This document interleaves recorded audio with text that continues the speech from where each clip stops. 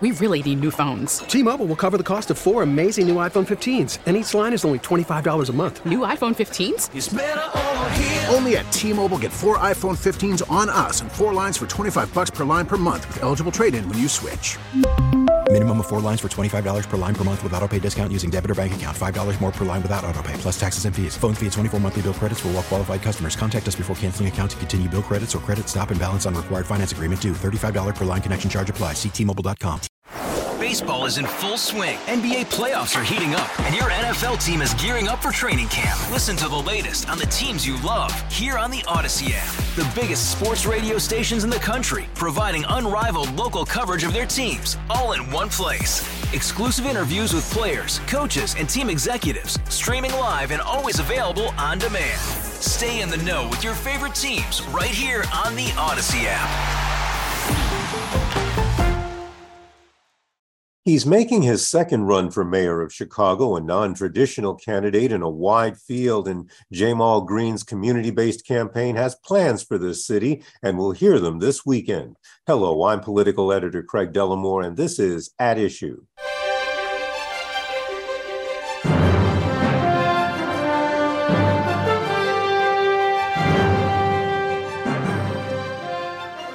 My guest this week is community advocate and organizer Jamal Green. He's championed issues from neighborhood economic development and healthcare to home ownership and more. He would tell you he's a champion for the most vulnerable of the city's residents.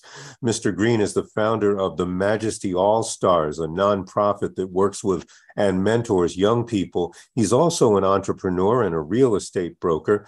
Nationally, he was an official surrogate for presidential candidate Bernie Sanders. We are conducting this interview via Zoom conferencing, and Jamal Green, welcome back. Thank you so much for having me. I really appreciate you and all your work. Oh, well, thank you very much. That's very kind. It's been 4 years since we sat down for a lengthy interview like this, and a lot's happened in Chicago since then. The incumbent mayor, Lori Lightfoot, says she shepherded the city through some of its toughest times, like COVID-19 and the economic upheaval that it caused. And still, she says, Chicago rises. What do you say? I say she was, unfortunately, the mayor during some very hard times, but, I think she made a lot of bad decisions. In my opinion, the pandemic exposed a lot of leaders throughout the country, including ours, who really had the decision on whether they were going to do everything to show the everyday people in the city of Chicago that they were going to protect them and give them the resources that they need, especially during the hard times that we faced, or they were going to make decisions to not be there for us. And I think there was a lot of decisions that's been made over the last 4 years that's been terrible. I also think that it has truly divided our city. And I think that we're in a moment where we need a mayor that's unique, that is uniquely qualified, that really is connected to the neighborhoods. And there's no hit against, this mayor. It's just that I don't believe that she's the right mayor for this time, especially in the crisis that we're in now. Can you give an example of a decision or two that she made that you do believe was wrong-headed and that may have divided the city, and what you would have done differently? Well, of course, definitely during the situation where, the looting happened during the pandemic, where she raised the bridges. I think everybody can remember that. That was a truly terrible decision. And they were totally unprepared downtown. And then they boxed people in, pushed people out into the neighborhoods, causing looting into the neighborhoods, in which, I raised $250,000 to help open up those neighborhood businesses that were looted during the pandemic, because she raised those bridges. And I think that was one of the biggest things that everyone can really think of, as well as when you look at the federal relief money, right, that came down from the feds. Her spending and how she spent some of that money, just didn't make sense. She spent an extra 260 something million on police overtime, saying they were doing odd jobs and, at the airports and things of that sort. While people here were, they're at risk of losing their home, homeless, haven't eaten. There are a lot of different people that really were in need. And we didn't do our best with the dollars to really make sure that we were making the investments in people that we should have. So, those are a couple of things that I think about, but I could do another 10. These would have been tough years for any Chicago mayor. What is it about your experience and your work and your life that you feel show that you're the one who can meet those kinds of challenges? Well, I'm connected to the communities. I understand what they need because I'm in them every day, because I mentor young people in them every day, because I help folks in the communities become homeowners, and I invest in small businesses, and I'm there for small businesses when they need support. Literally the communities, that are the most vulnerable, I'm there as a support system each and every day. When a kid is getting killed, I put up thousands of dollars in reward money. There's always every time there's a crisis in the neighborhoods, I'm the one that they call on for help. And this is without the title. This is without asking for votes or asking for money. I use my own money and my own platform to be there for the community because I want them to be better. And so at the end of the day, when you talk about, my experiences come from these vulnerable neighborhoods, come from being raised under a single mother, and having my lights and gas cut off sometimes, and being in the neighborhood where I had to watch people being shot. My struggles and the things that I struggled through. I've seen all of the policies I move forward. I have been a part of experiencing those problems firsthand, and helping in those problems and organizing for solutions. And I think that's what the community wants, is somebody that is connected to them, that's just like them, that has experienced their problems, because 9 times out of 10, they're going to have the passion to make sure that they fix them. And I'll always stay in the neighborhoods, even as mayor. What do you believe, in your view, is keeping Lori Lightfoot from doing the kinds of things that the city needs and requires?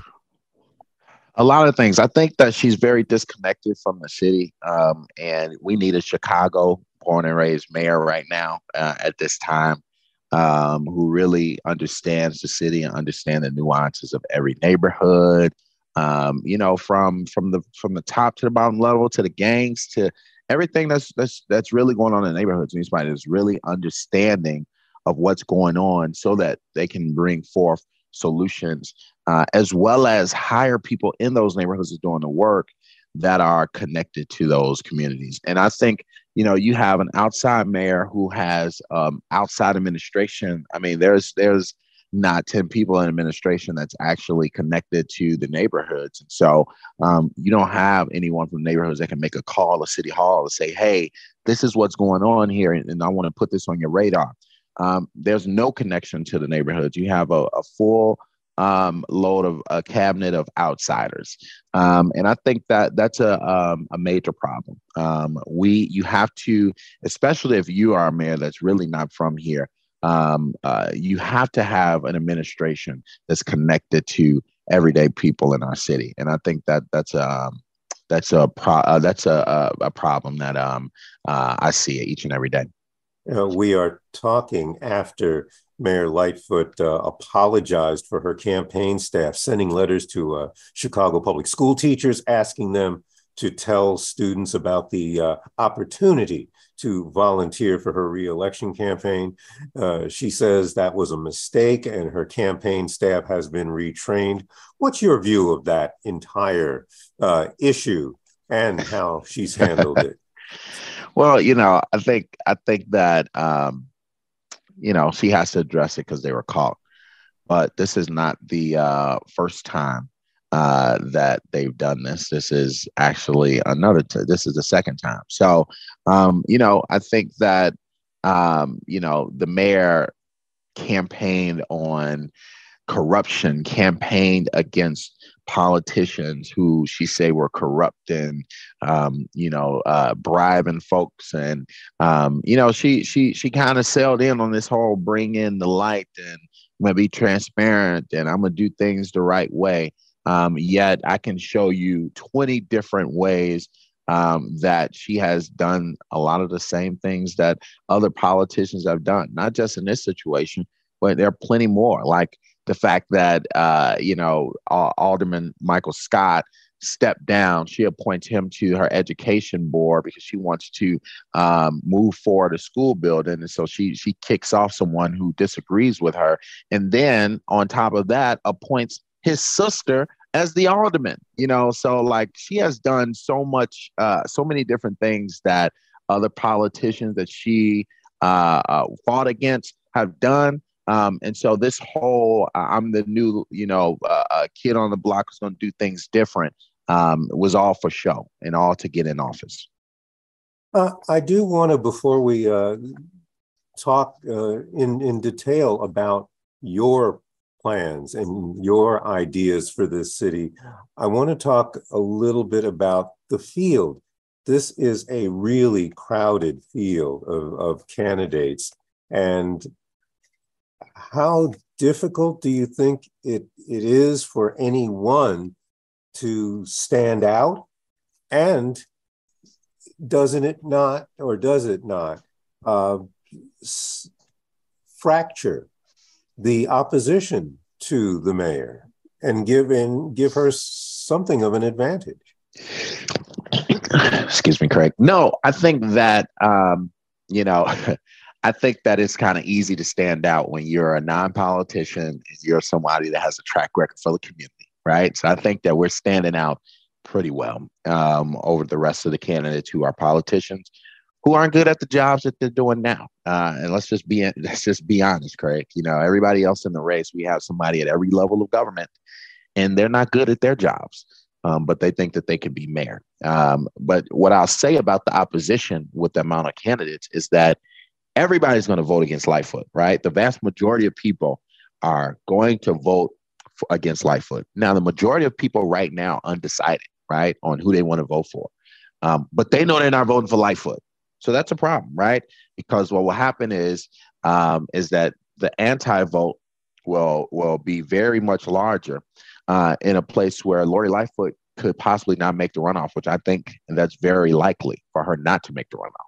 And even if she did, she'll have a very hard time beating me in a runoff. And, I think it's quite impossible. So at the end of the day, people are ready for change. And people are ready to vote against her. There's not a big percentage of people that's willing to give her another chance. And I think that's the biggest problem that she's facing. Well, let's talk about the kinds of things that people are going to be thinking about when they go to the polls next month. And probably at the top of mind and the top of just about any mayoral candidate's list of position papers is public safety. That is the number one priority. I know it is yours. Yep. And I will say that having looked over your plans, I think it is interesting to know. Pretty good. I'm not going to express an opinion on the air, but I will tell you that one thing that does stand out is that the first item on it has nothing to do with law enforcement. Right. It's economic prosperity. Prosperity, yeah. And talk about that. Why that is the first item to deal with in public safety. That's a good question, Craig, because we are moving away from, this whole notion that the only way to get the city of Chicago safe is by investing in police. We're moving away from that. That's not the truth. The only way to get the public to have a safer community is to make sure that every person in this city has the opportunity to grow and thrive and have and achieve any goals that they want to achieve. These communities in the city of Chicago must be prosperous, right? So economic prosperity is the first thing, because these communities need to be invested in, right? We need an influx of homeowners. We need more affordable housing units. We need to develop on our vacant lots. We need to create jobs. All of these different things I think is one of the biggest pieces of public safety, to give people alternatives and to allow people to create generational wealth, and to give people ownership over their blocks and their neighborhoods. And I think that's why we did economic prosperity first. And I want to talk a little bit more about that, and we may need to come back to it, because how you get those companies, those businesses in, how you get the investment is no small task. But the one thing that we know it is it's a process that it takes time. And when you're talking about public safety, I would think that many people in the public, while they agree prosperity is important, they want the shootings to stop today. They want, so they want something immediate. And frankly, many of them want to see that police officer on the corner, so that they feel safe walking. And how do you balance that? And that plan, it's a balance, right? Is of long-term solutions as well as short-term. And we talk about the investment in technology and making sure that police officers have the investment that they need so that they can track down carjackers, like increasing license plate readers, filtering it for carjacking. We talk about, making the job attractive for CPD, so that we can have more officers that want to be police officers by changing their work schedule and adding more therapists to the police stations. And then we also talk about investing in new technology for the neighborhoods. Many folks say, all right, well, we got all these speed cameras that can't catch shooting and all these pod cameras that aren't working. We're going to make sure, that we equipped neighborhoods with at least some form of cameras that can catch some of these shootings, and incentivize them to create block clubs, so that they can really start to band together against folks who wreak havoc on their block. We also talk about a youth intervention department that we would put in place, in which, we would have youth interventionists that would put young people on their caseload who get arrested or drop out of school, 25 and under, in which those youth interventionists will have the priority resources to put them on the right path, mandate them to a mentoring organization, give them free counseling, give them a job opportunity, etc., intervening in their lives, and helping them out. And we also talk about a reentry program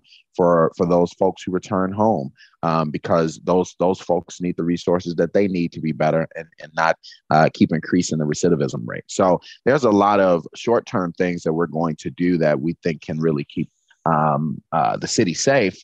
And there's also some long-term things that we must focus on. You're listening to WBBM News Radio's At Issue. I'm Craig Dellimore. My guest is Ja'Mal Green, candidate for mayor of Chicago.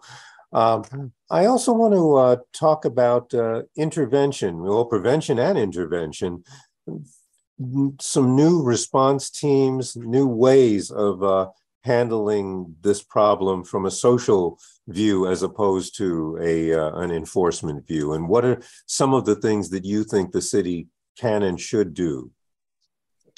Yeah. So when you talk about prevention, we got to make sure that there's not another generation of young people, right, that don't grow up to become carjackers or murderers, et cetera. So we got to start to invest in them. So one of those things is universal 3K, one of my favorite policies, right, in which we would create programming throughout public schools in which 3-year-old kids can start school early before pre-K, right? And studies have shown if you start investing in young people as young as 3 years old, it'll give them a better future. They become smarter. They're less likely to go down the wrong path. They'll go to college, et cetera. So that's one of our things that we want to do.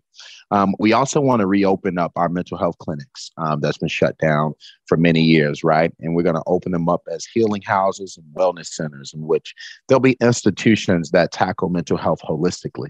It's not just psychiatry. It's like a crazy house, how people look at mental health clinics, but it's an institution that they feel they can go and wind down and get the support that they need, because it's also yoga and boxing and massage therapies, all the different ways that you can tackle mental health. And that's one of the things that we're going to do as well. We want to make sure also that we have an unarmed social workforce that's responding to 911 calls of folks who are mentally ill or homeless, right? And we need to make sure that we have folks that are prepared to respond to these calls instead of telling the police that they have to respond to every call that they're not actually equipped to prepare. They're not equipped to actually respond to. So that's another thing. So an intervention, I talked about it a little bit from the Youth Intervention Department and the reentry program. The biggest piece,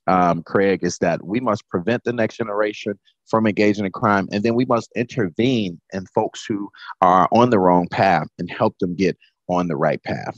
So those are some of the few policies that we have in that plan. Okay, and I want to turn to the economic prosperity portion, because it has been a struggle for mayors going way back to get businesses, those that did want to get businesses into the neighborhoods. It's been a struggle to get them to come in and to stay. Yep. How do you change that dynamic? Oh, we're going to change that. You will finally have a pro-business, super pro-small business mayor, in the city of Chicago, right? And as a small business owner and investor in many small businesses, I know how important it is to create thriving business corridors throughout our city.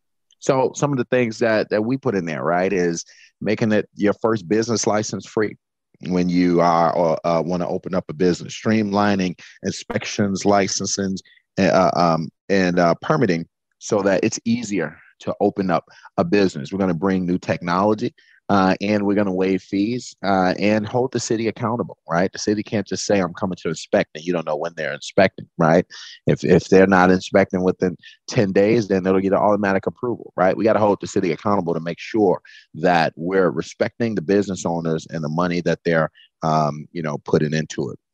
We got to make sure that we also invest in the Mag Mile, right? We got some new ideas that we'll be releasing soon because investing in the Mag Mile in downtown, we got to really rebuild that economy down there. It's a ghost town now. Lots of folks have left. We got a lot of amazing space. And we got to make sure that we bring new experiences, bring an entertainment district back and bring an entertainment district downtown and make this a place where people tourists all over the world want to come. And that's one of the biggest things for us too. We got to create another stream of revenue downtown, create new small business corridors by removing the red tape as well as investing in them, right? So another thing we talked about in that plan is our public bank, right? In which our public bank would invest in homeowners, invest in small businesses, because they're non-traditional loans, and help those folks who usually wouldn't get a loan from regular bank get one, so that they can open up a business or own a home. So that's another piece to our plan.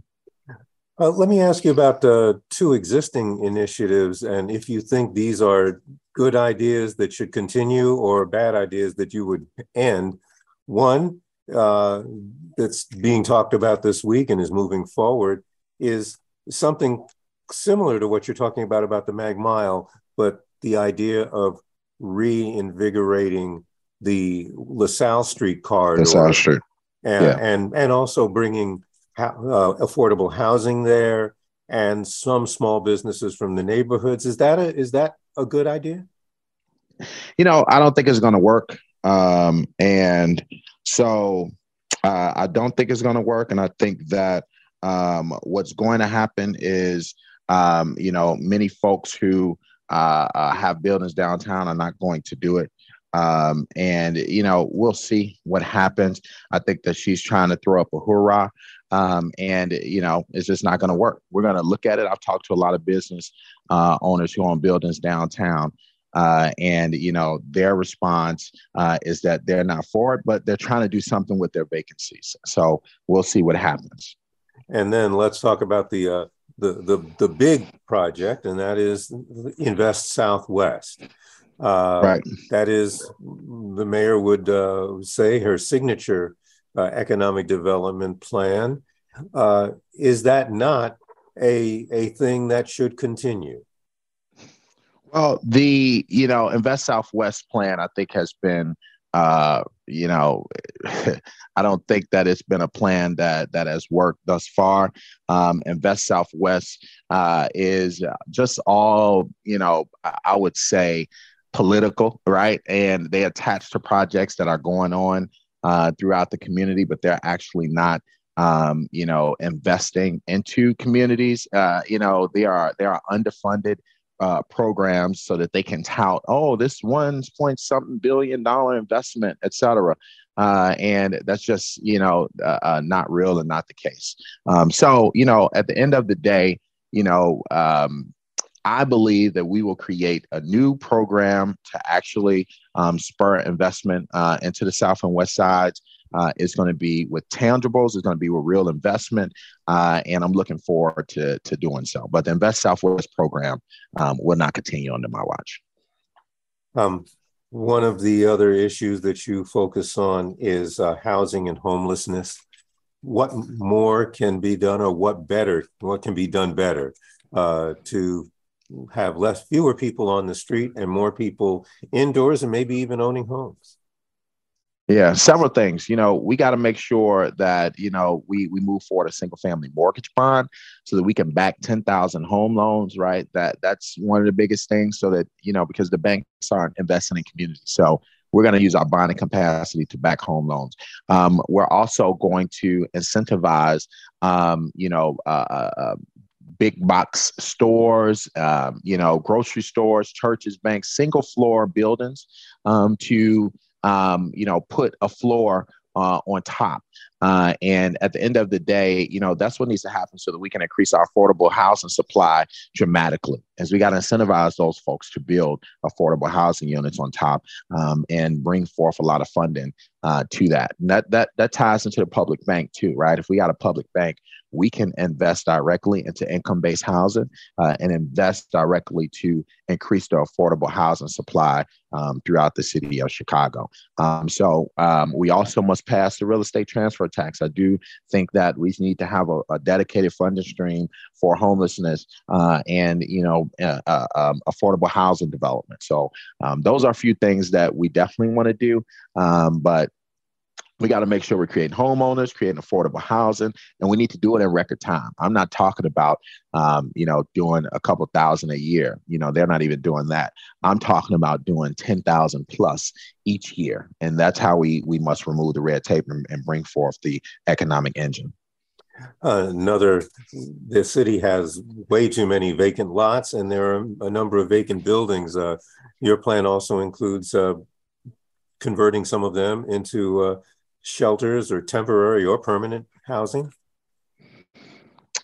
Yes, 100%. There are many different vacant buildings. We need to acquire those buildings that private owners have sat on and not used for many years and kind of push them to, sell it to us because they're not using them anyway. We need to rebuild, we need to acquire lots of properties and use the ones that we have and, quickly start to create affordable housing and new units throughout the city of Chicago. That's also a part of the plan.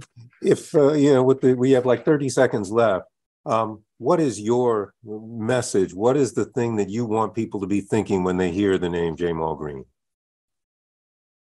Well, I want them to think about the promise that we have to become a city that really can work for everyone. I want them to think about the person that has been morally consistent year after year after year, always on the right side of the truth, always being a fighter for everyday people throughout the city of Chicago. And I'll be that same fighter as mayor. And at the end of the day, I've always spoke up against the powers that be, whether it was fighting politicians who were passing policies against the people, or it was fighting the largest bank in the world, forcing them to give back $1 billion to the South and West sides and the Redlining communities and Chase Bank. And so, I've never been scared to step up against the powers that be, and I'll always speak on behalf of all people throughout the city of Chicago. Well, thank you, Jamal Greene. He is a candidate for mayor of Chicago. And thanks for spending the half hour with us. To our listeners, if you'd like a copy of this program or just to hear it again, please visit our website, WBBMNewsRadio.com. There's a link on the homepage. You can also find our podcasts on Odyssey.com. We'll be back next week with another edition of At Issue, and I hope you'll be listening. Until then, I'm Craig Dellamore, 105.9 WBBM.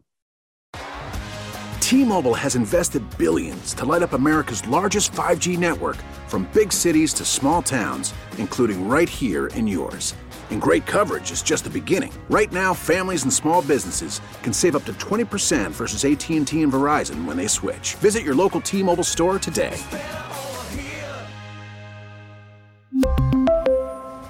Plan savings with 3 lines of T-Mobile Essentials versus comparable available plans. Plan features and taxes and fees may vary. Hey, Rob Bradford here. I have set out on a mission with my good friends at FanDuel to prove what I have known for some time. Baseball isn't boring. Now I have a daily podcast to prove it with some of the most notable people in the baseball world, screaming baseball isn't boring from the mountaintops, or at least agreeing to come on our show. Players, managers, GMs, and yes, even the commissioner of baseball, Rob Manfred. It has been a constant wave of baseball's most powerful voices. So join the revolution. Subscribe and soak in Baseball Isn't Boring. Listen on your Odyssey app or wherever you get your podcasts. You'll be glad you did.